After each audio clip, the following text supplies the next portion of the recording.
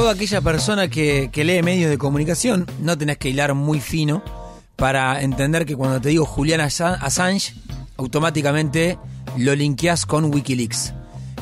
Un Assange que de golpe le dijo a la comunidad internacional: miren lo que tengo.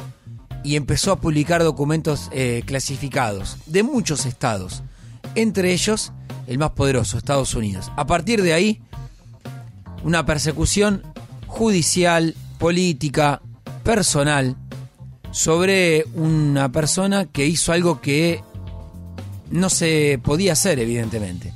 Terminó refugiado en la Embajada de Ecuador, después con el cambio de gobierno tuvo otros problemas, está todavía en Inglaterra.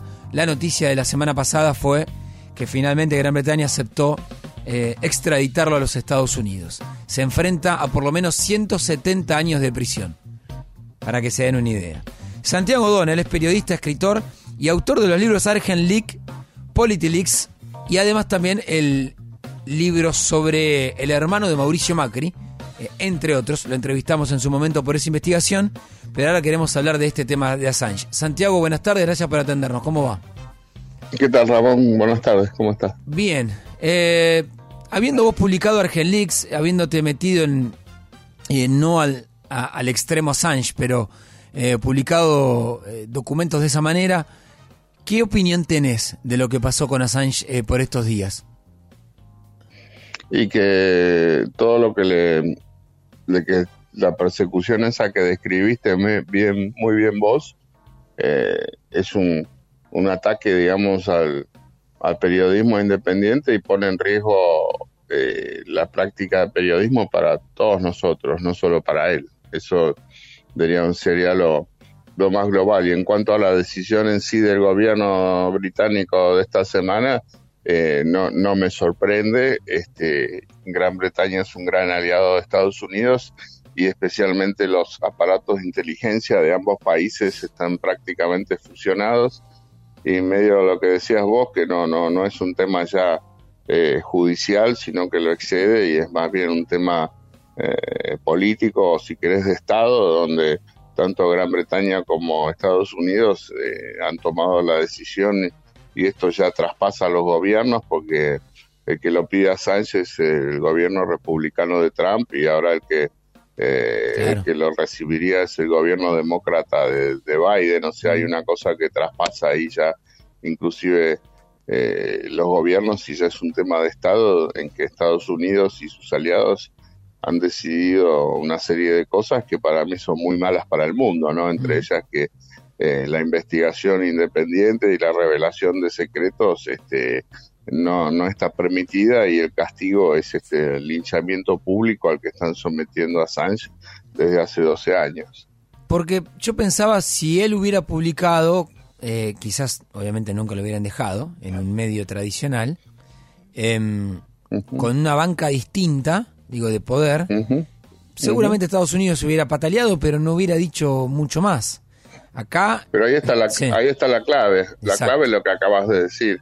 Estás planteando un hipotético prácticamente imposible. Estados Unidos no hubiera dicho nada justamente porque esos medios tradicionales nunca hubieran publicado lo que él publicó. Y de hecho por eso no lo publicó en los medios tradicionales, sino en su plataforma. Y de hecho Estados Unidos lo persigue a él y no a los medios tradicionales. O sea, sí, hay todo que replicaron el tema.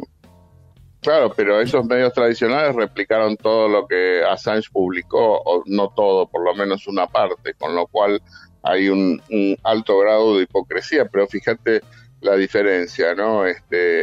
Esos medios tradicionales le pedían permiso a la Casa Blanca antes de publicar, y Assange no. Entonces ahí también... Y aparte, digamos, esos medios tradicionales, para recomponer sus relaciones con la Casa Blanca, lo primero que hicieron cuando agotaron sus publicaciones, cuando se le acabaron los documentos a Assange, es salir a matarlo a Assange. ¿Y qué diferencia encontrás vos, yo pensando en alguna jurisprudencia peligrosa, por ejemplo, con los Panama Papers? Es muy interesante lo que preguntas. Los Panama Papers, los grandes perjudicados, si querés, o los grandes dañados por los Panama Papers fueron Putin y Xi Jinping. Claro.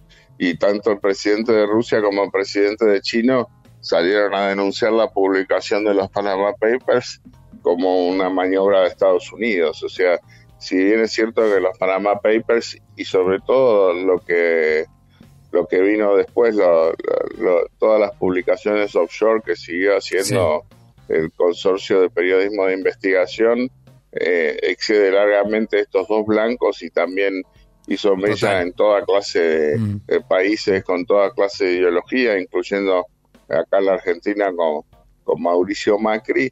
La realidad es que no golpeó a ningún empresario grande de Estados Unidos ni a ningún político más allá de un ministro de comercio así de segunda línea que lo agarraron comerciando con la Venezuela de Chávez. Prácticamente el gobierno de Estados Unidos y sus principales empresas no aparecen muy golpeadas. En cambio, aparecen ahí documentos del entorno íntimo de estos dos líderes mundiales, los rivales geopolíticos de Estados Unidos. Entonces, como decís vos, a publicaciones similares, en el caso de los WikiLeaks, termina Assange preso. En cambio, el consorcio que publica y que tampoco es un medio internacional, los Panama Papers, le dan el Pulitzer.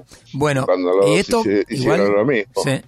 Esto obviamente sin desmerecer a los colegas que laburaron el tema de los Panama Papers. Entiendo lo que vas. Yo escribí un libro de los Panama Papers, son buenísimos los Panama Papers, pero no podemos ignorar lo que decís vos, que el resultado es el opuesto, ¿no? Y para que el oyente entienda la magnitud, estamos hablando con Santiago Donel a propósito de la extradición de Julian Assange. ¿Qué es lo que más perjudicó a Estados Unidos cuando Assange publica?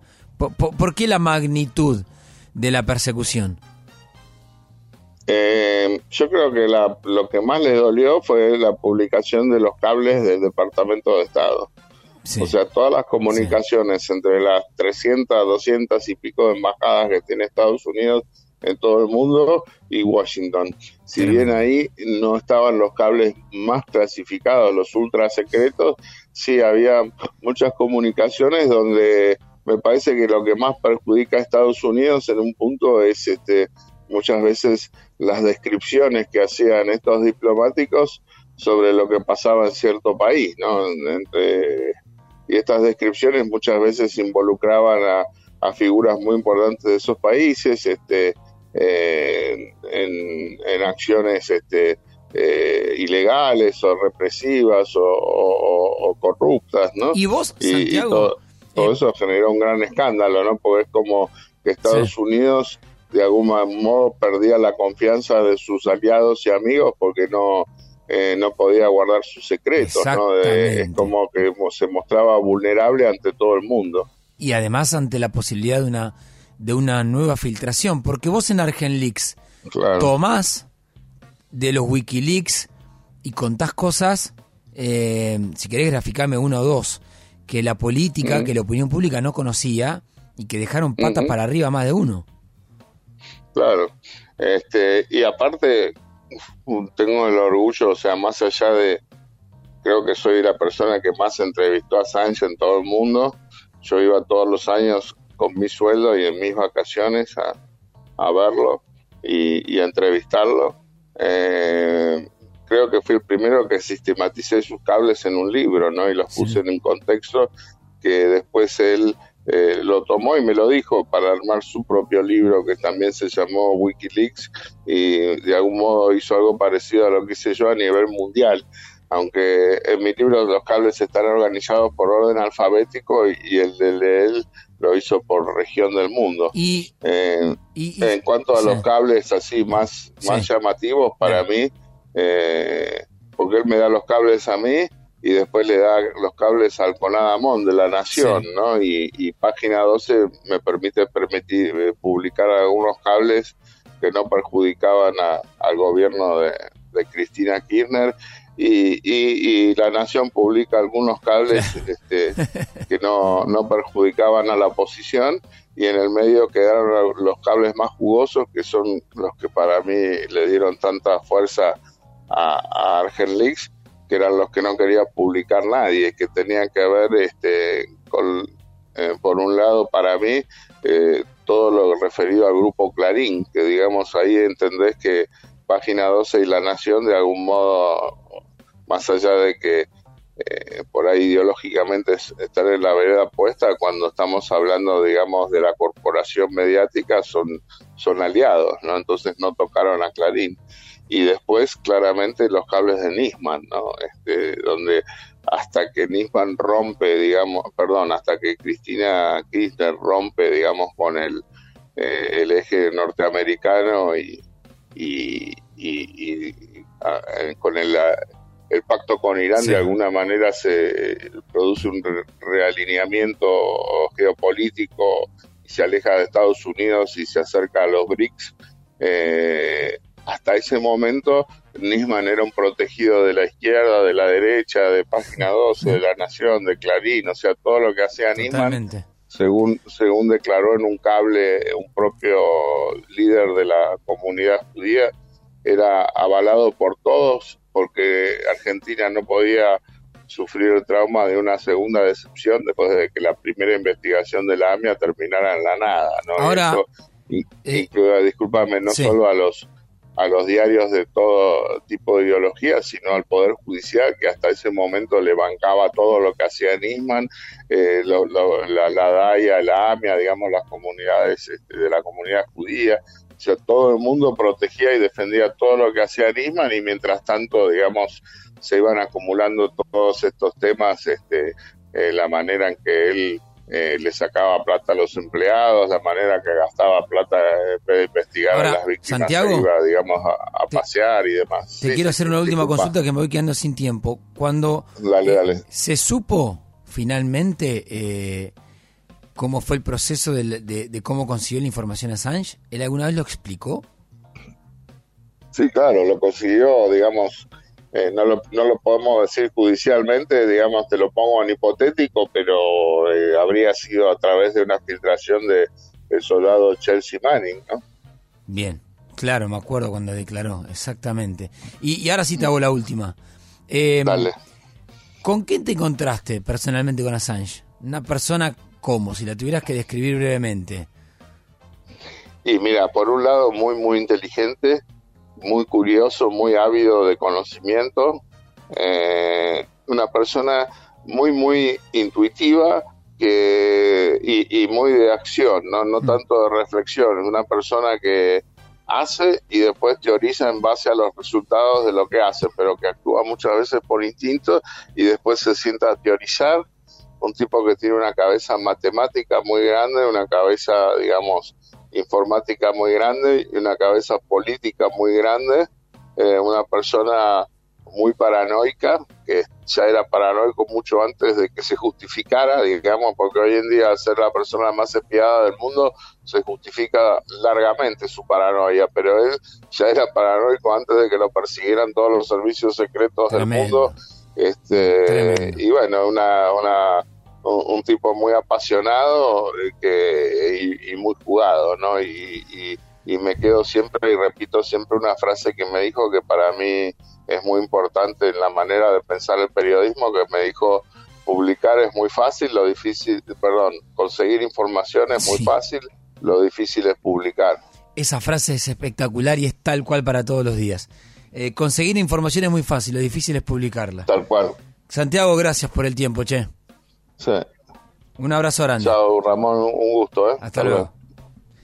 Santiago Dona, el periodista, escritor, autor de los libros Argenleaks, PolityLeaks. Bueno, Gran Bretaña finalmente cumplió el paso, extraditan. Vamos a ver cómo sigue a Julian Assange a los Estados Unidos, y una vez que toque suelo americano va a quedar preso de por vida. ¿Por qué? Bueno, por publicar información.